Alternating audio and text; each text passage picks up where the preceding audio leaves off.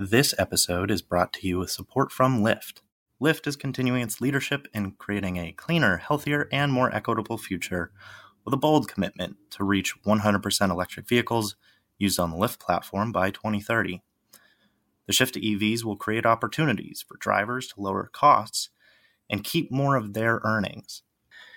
Transportation currently accounts for the largest portion of greenhouse gas emissions in the U.S., and so Lyft is committed to leading the way to decarbonize its platform through vehicle electrification. Learn more at lyftimpact.com/electric.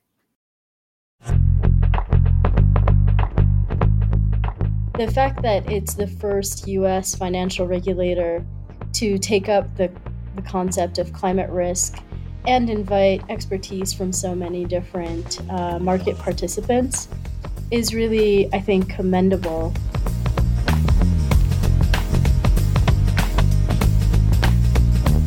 Climate change poses a major risk to the stability of the U.S. financial system and to its ability to sustain the American economy. That's the top-line takeaway from a landmark new report released by the Commodity Futures Trading Commission. The CFTC is an independent agency of the U.S. government that regulates the commodity futures and options markets. It's made up of 3 Republicans and 2 Democrats, all of whom were appointed by President Trump. Last summer, the commissioners voted unanimously to produce a report on the effects of a warming world on financial markets. The result is Managing Climate Risk in the U.S. Financial System, a report authored by dozens of analysts at major banks, asset managers, environmentalists, and academics, among others. While the core finding isn't entirely new, the CFTC stamp carries significant weight. In this episode, the 5th in the Ditched miniseries, we speak to an author of the report and investment manager at the country's biggest public pension fund. Welcome to Political Climate, a podcast presented by the USC Schwarzenegger Institute. I'm Julia Piper, your host, a contributing editor at Green Tech Media, and a senior fellow at the Atlantic Council. The financial world is starting to take climate change seriously, not just by acknowledging its existence, but by conducting in-depth assessments of climate risks, altering investment strategies, and calling on regulators to act. Storms, wildfires, droughts, heat waves, and floods are costly, and these costs affect insurance markets, the mortgage industry, agriculture, pension funds, and other entities. A world racked by frequent and devastating shocks from climate change cannot sustain the fundamental conditions of supporting our financial system, concludes the Commodity Futures Trading Commission report released on September 9th. BlackRock, the world's largest asset manager, said earlier this year that it sees climate change as a clear systemic risk and is committed to partially decarbonizing its investments as a result, which we discussed in more detail with Justin Guay in an earlier episode of the Ditched series. Meanwhile, banks like Morgan Stanley, Citi, and Bank of America have agreed to tally greenhouse gas emissions financed by their lending portfolios. So we're seeing financial firms start to take voluntary actions. The CFTC report indicates that there could be some policy action too. As we discussed in an earlier episode with Stephen Rothstein at Ceres, there are lots of tools that financial regulators can employ to help mitigate climate risk. Several major banks participated in writing the CFTC report and broadly endorsed it, while also highlighting other areas in need of further study. Vanguard, one of the world's leading investment management companies with approximately $6.1 trillion in global assets under management, participated in writing the CFTC report too. Banks and asset managers aren't exactly known as environmentalists, and yet they're working to measure and mitigate climate risks. Robert Litterman, chairman of the CFTC committee that produced the report and a founding member of the investment firm Kepsos Capital, told the New York Times he was shocked that the report came to be. Quote, "This is members of the entire community involved in financial markets saying with one voice, this is a serious problem and it has to be addressed." Divya Mankikar is an investment manager at the California Public Employees Retirement System, or CalPERS, an agency that manages pension and health benefits for more than 1.6 million California public employees, retirees, and their families. Divya specifically works with CalPERS' Sustainable Investment Team and works to shed light on integrating environmental, social, and governance factors across the roughly $400 billion fund, the largest public fund in the U.S. I got on the line with Divya last week to learn more about the findings and recommendations inside the CFTC report, which she helped write, and to better understand how the financial sector is responding to a growing body of climate risk information. This episode comes amid New York Climate Week and the 75th session of the UN General Assembly, where the financial sector is under pressure from the public, politicians, and shareholders to commit to long-term climate goals. That pressure is only expected to intensify in the lead up to the UN climate negotiations in Glasgow, Scotland in late 2021. In fact, that pressure is already mounting. Just days ago, New Zealand became the first country in the world to make climate risk reporting mandatory for banks, asset managers, and insurers. So far in the Ditch series, we've heard from leaders in philanthropy, advocacy, and academia, addressing the origins of activism around fossil fuel divestment, and a growing body of work on addressing climate risk. In this episode, we get the perspective of an investor. Here's what Divya had to say. To give our audience some context, can you explain exactly what CalPERS is? What does that stand for, and what do you work on there? Sure. So CalPERS is an amazing institution. It stands for California Public Employees Retirement System, and it was set up to provide retirement stability and pay medical benefits on behalf of the public employees of California. And currently we have over 2 million members between the retired members and those who are currently working. Within CalPERS, there are a few different divisions. I work within the investment office, which provides the investment returns that make it possible for CalPERS to complete its mission. So our sources of funding are from employers, from the employees themselves, but the majority of what we pay out comes from the investment returns. And so in order to meet our mission, we have to achieve a 7% target investment rate of return. And currently we're 70% funded. So what I work on is looking at sustainability risks to help the fund have a greater likelihood of achieving that target rate of return and, of course, getting to full funding. And within the sustainability risks, I would say my specialization is more on climate change. So you just laid out, a big mandate. How, and I guess why, did climate change start to factor into your work? Why did CalPERS decide to engage with this, bring you on to work on this specifically, rather than, just focus on investment generally? Why did climate change become a specific aim of the fund? Sure. So I think when I joined in 2015, CalPERS had begun looking at its fiduciary duty as a broader mandate than some other funds. So in 2013, actually, CalPERS adopted investment beliefs that established that investment management requires stewardship of 3 forms of capital: financial, physical, and human. And on the physical side, if you read into the sub-beliefs, we specifically call out environmental risks and climate change. And at that point, there were sort of the beginnings of regional initiatives to engage companies on particular climate risks, but really it was an emerging field. So I was brought in to help bring a data strategy into that work so we could translate environmental and climate change metrics more into our investment decisions. And so I was hired as the first ESG, environmental, social, and governance, sorry for the acronym, but ESG lead.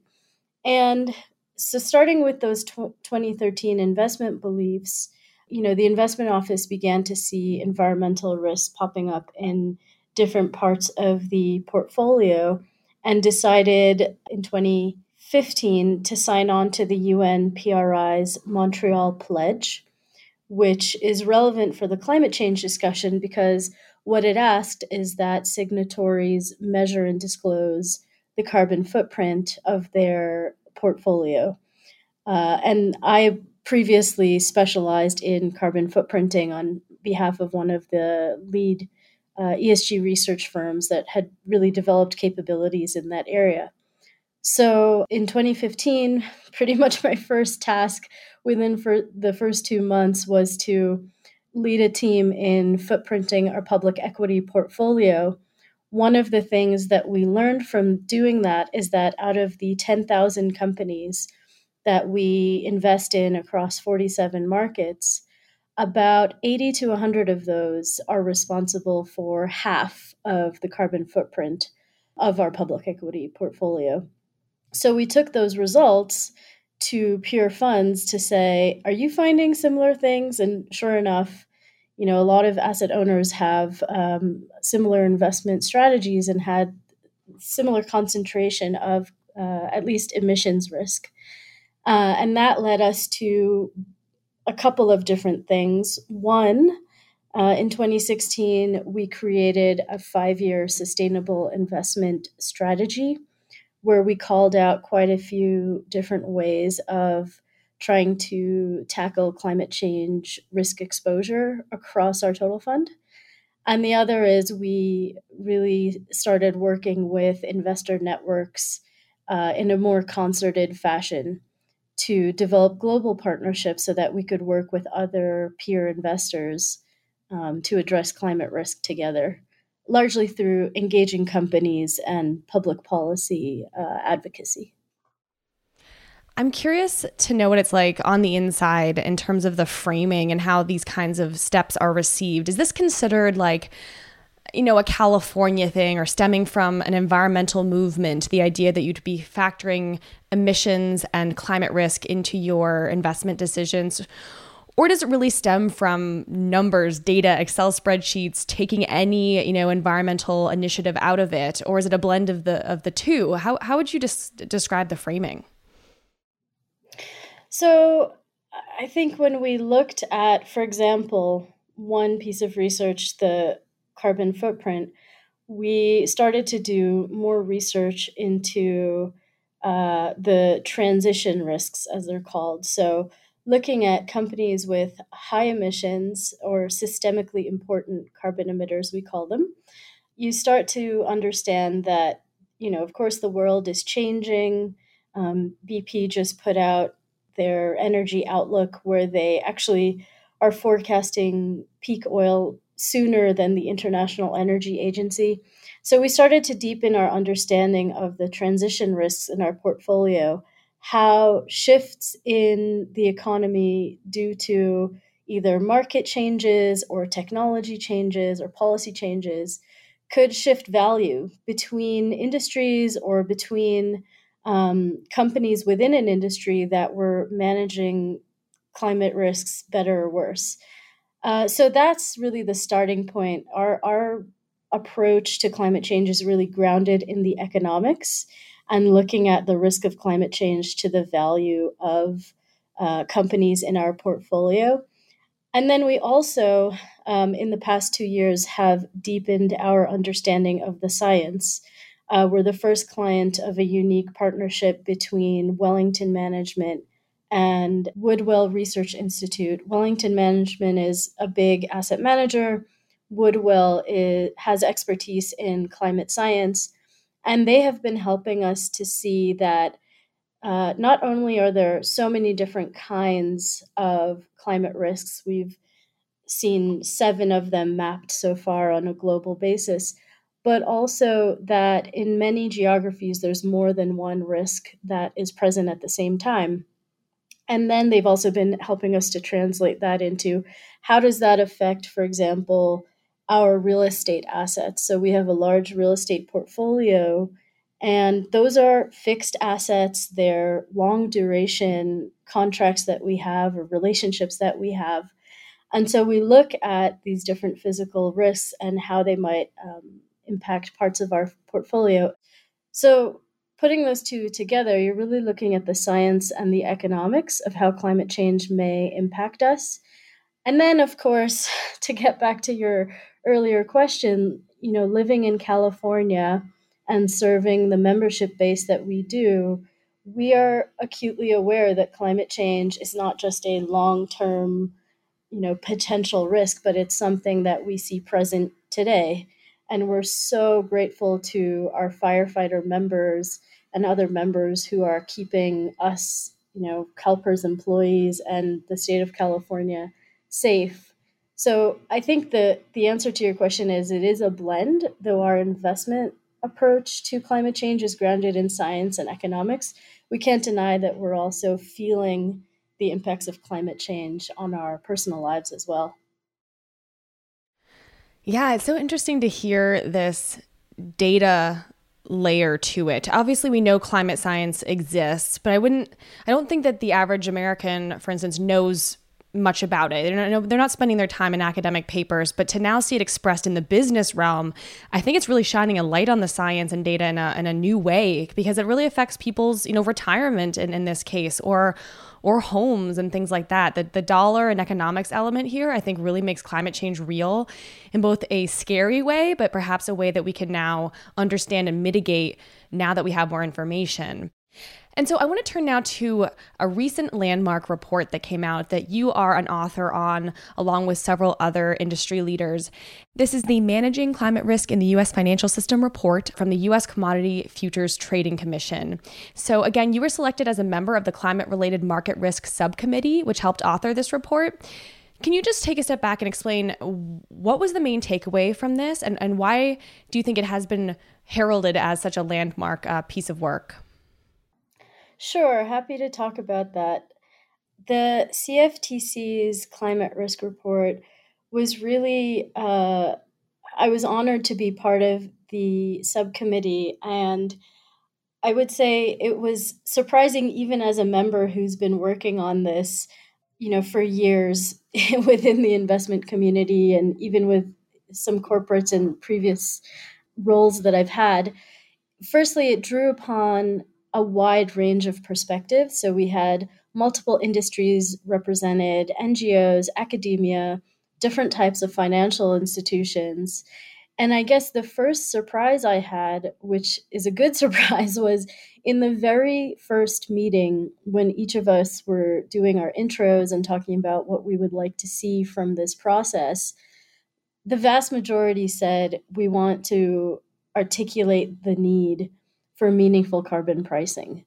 And there was no kind of debate on the value of that to each of our institutions. So that was, a wonderful thing that we found.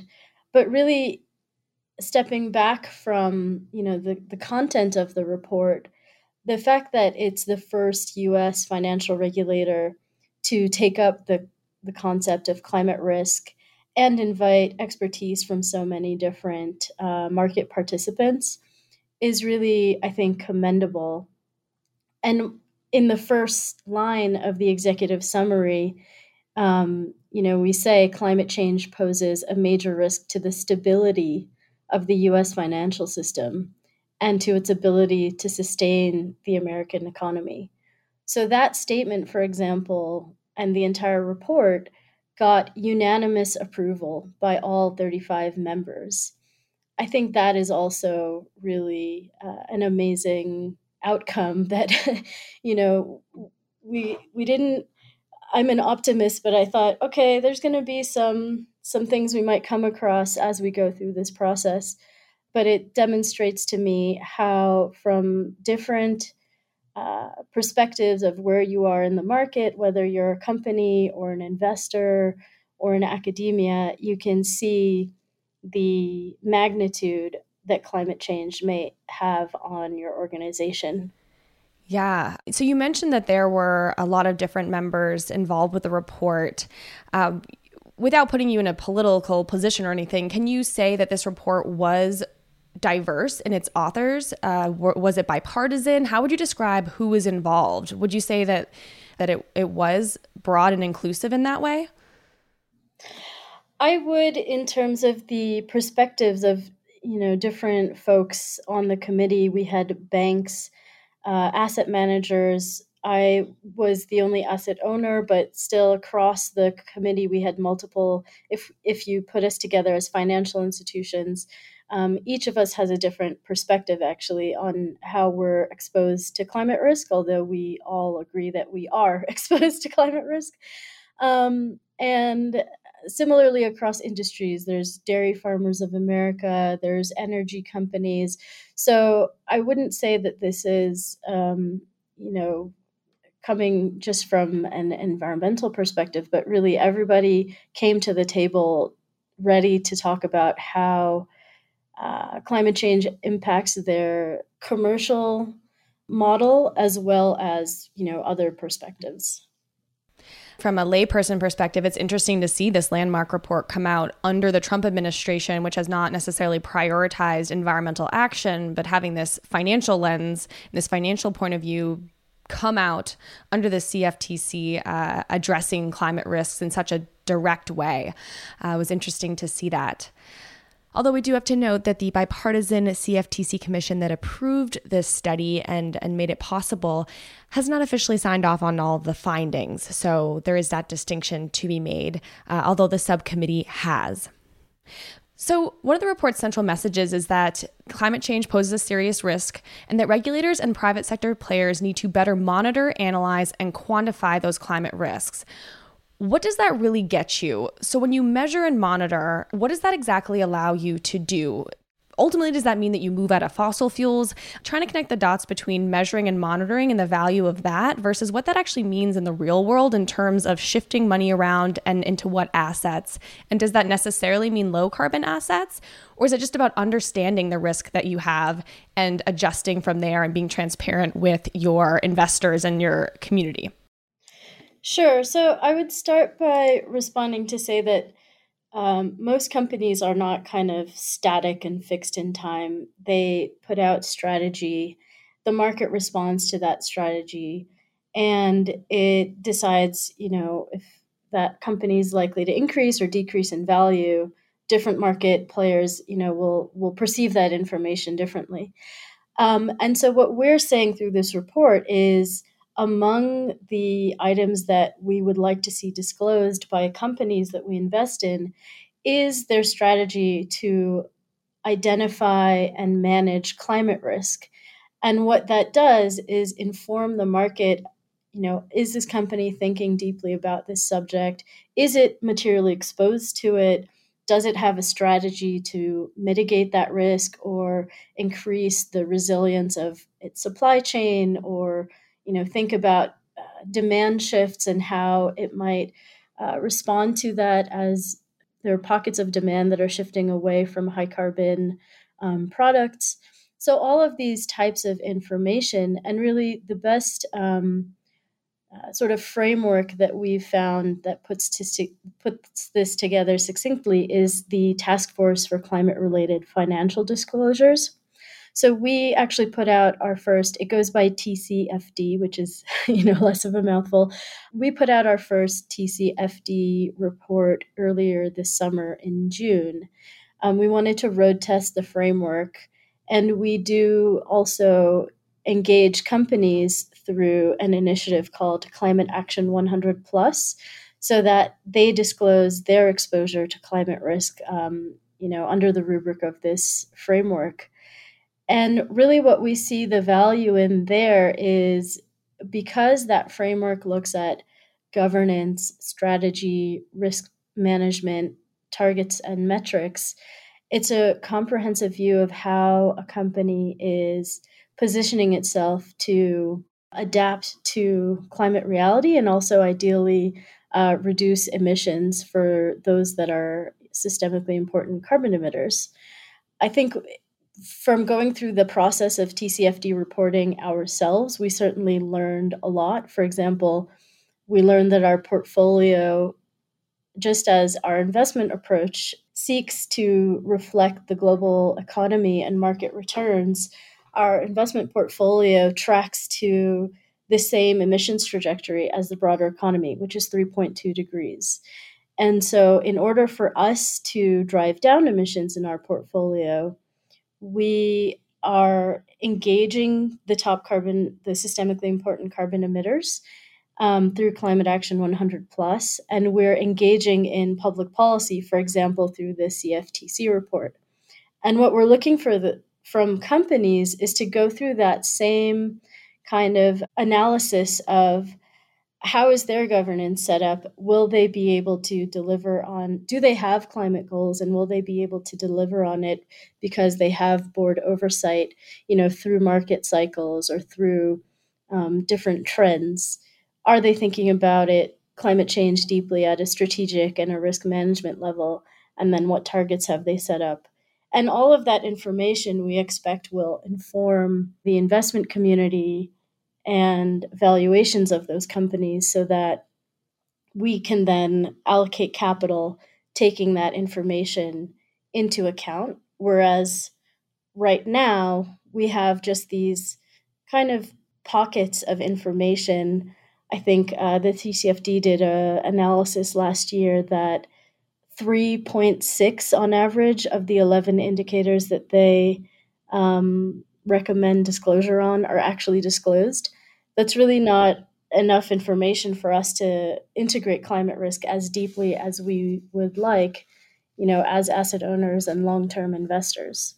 So that's really the goal, is to get data and corporate reporting to be so extensive that we can look at it across the portfolio. That is really helpful to understand, how the call for data and transparency actually then results in action on the part of investors.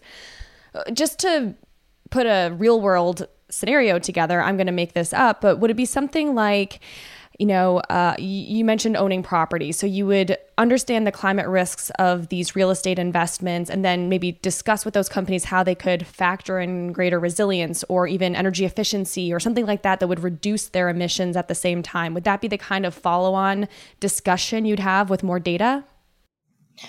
Exactly. So, for example, with our real estate and infrastructure investments, we invest in those through managers, and utilizing the physical risk research that we have, the Global Real Estate Sustainability Benchmark, or GRESB, data that we have, so different pockets of data, we engage those managers to understand if that asset is exposed to physical climate risks, and if so, how they're planning to improve the resilience or mitigate that exposure.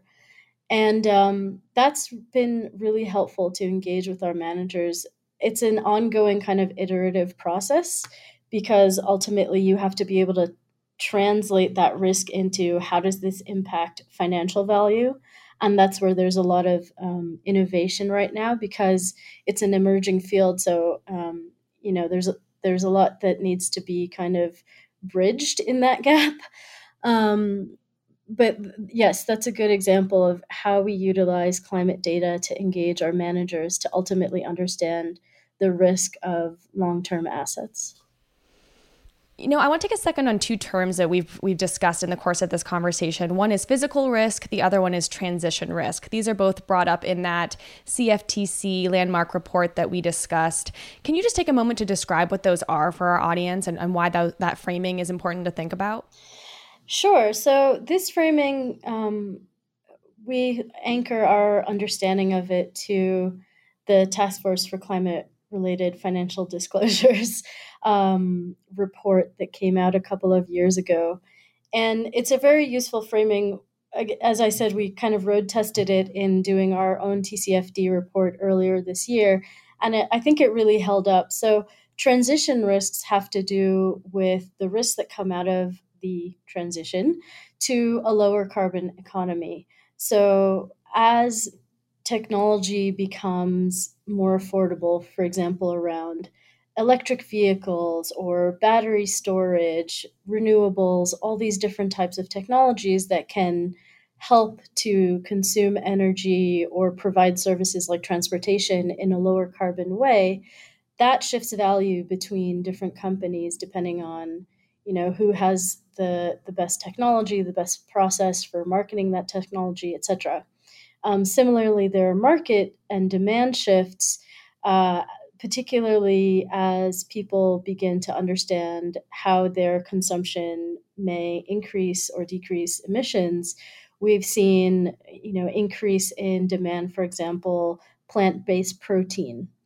And then, of course, there are policy changes that create a context for how we consume energy, how we travel, different elements of the economy that have an emissions impact. So all of those things are sort of bundled as transition risks. Physical risks are a separate thing, but these two are related. So physical risks they can be acute or chronic. So acute could be, for example, like a hurricane. Chronic could be extreme heat. In addition to those, there's sea level rise, there's wildfire risk, there's drought. So there's all these different forms of physical risks.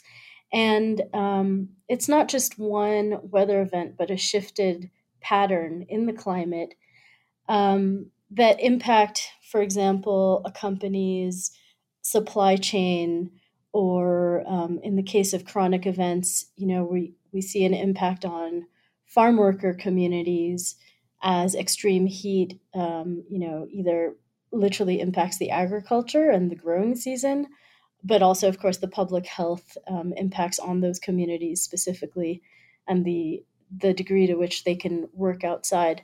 So physical risks are separate from transition risks, but really the faster the transition to a lower carbon economy occurs, the less intense the physical risks will be. This is what the science shows from, of course, the UN Framework Convention on Climate Change research that has been updated every few years for the past several decades.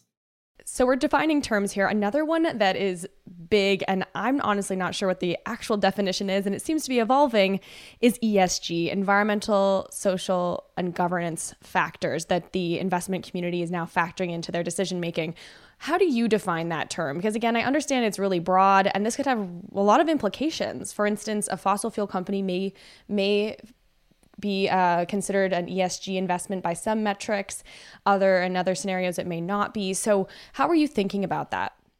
There are actually some pretty common themes across ESG standards. So I guess I should first say that the factors that are considered environmental, social, or governance and material to financial decision making, there are a number of standards that have been developed in consultation with investors and companies and civil society organizations to codify what ESG means.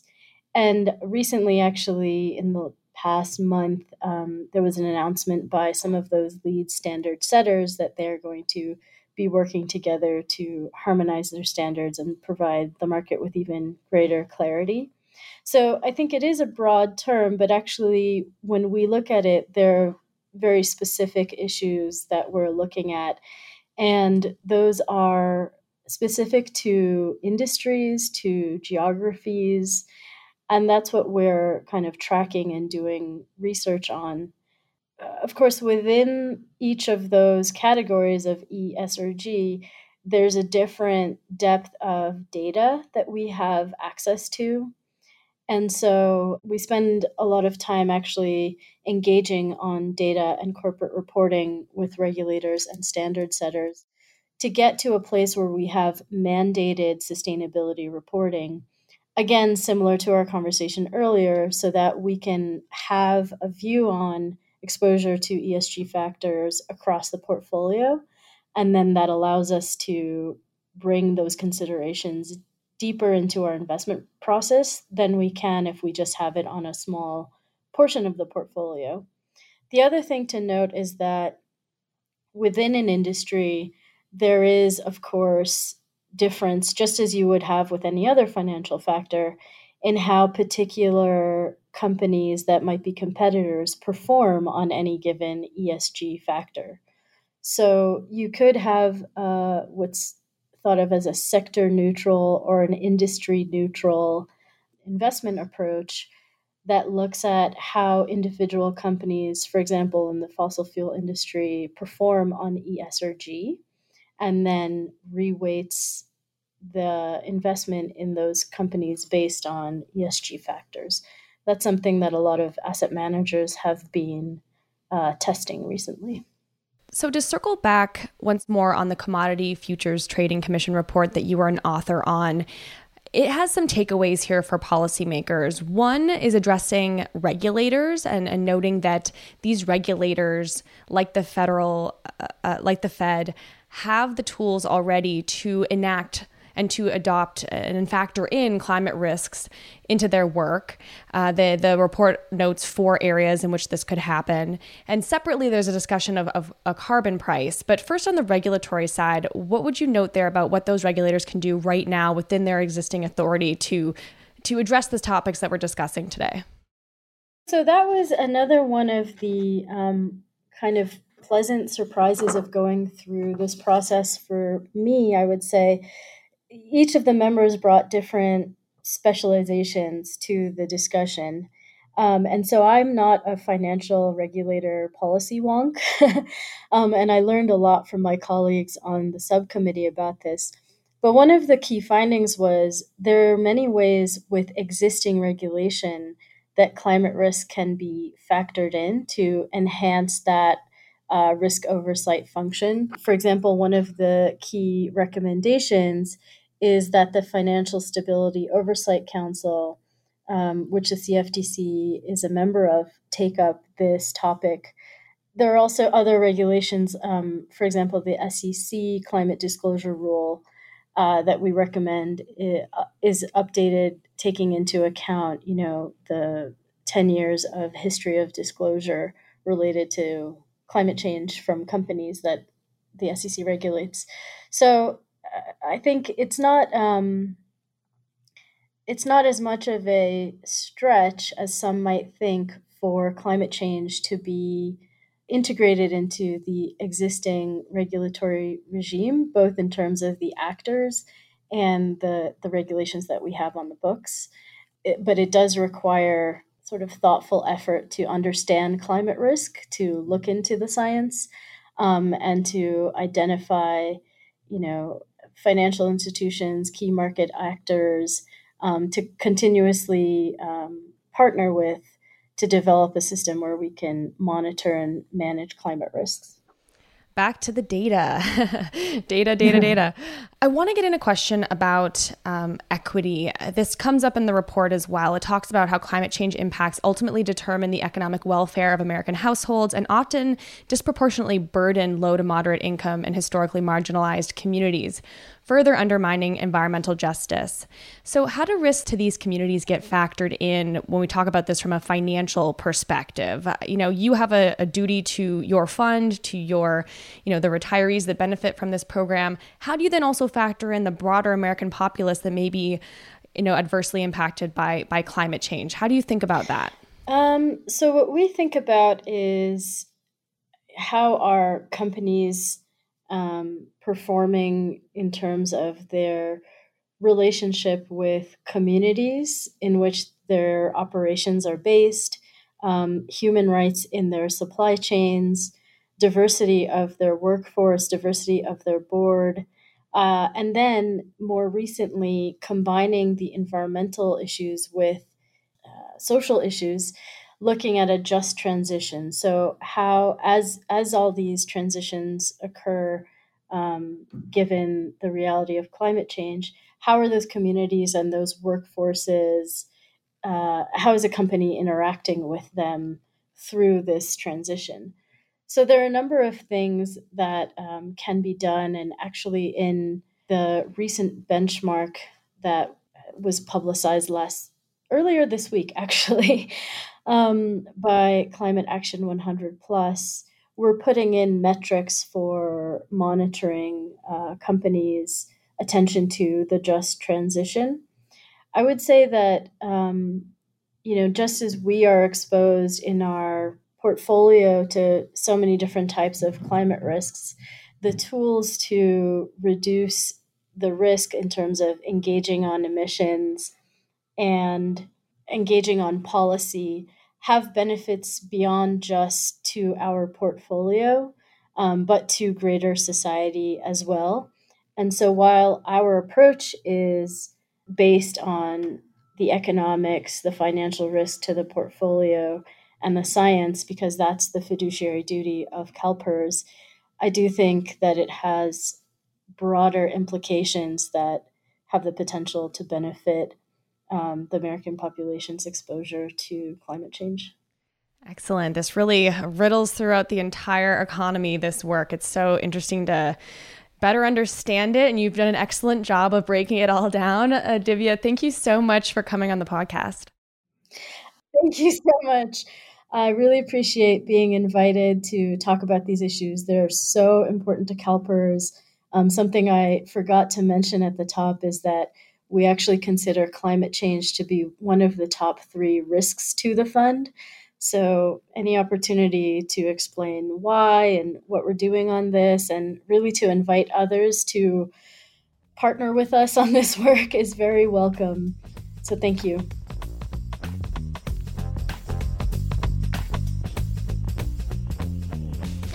As Divya noted, the CFTC report we discussed in this episode begins with a fundamental finding that, quote, financial markets will only be able to channel resources efficiently to activities that reduce greenhouse gas emissions if an economy-wide price on carbon is in place at a level that reflects the true social cost of those emissions. In the absence of such a price, financial markets will operate suboptimally, and capital will continue to flow in the wrong direction, rather than toward accelerating the transition to a net zero emissions economy. The report notes that a price on carbon must be designed to ensure that the burden does not fall disproportionately on low to moderate income households and on historically marginalized communities. It also notes that pricing carbon is beyond the purview of financial regulators. That job, the authors say, rests with Congress. And that brings us to the end of this episode in our Ditched mini-series. Thank you for listening. Remember to subscribe to Political Climate wherever you get podcasts so that you can catch all episodes in this series, in addition to our regular Thursday shows. And if you have a moment, please leave us a review. I'd love to get your feedback on the Ditched series and learn more about the kind of content you want to see more of. I'm Julia Piper, signing off.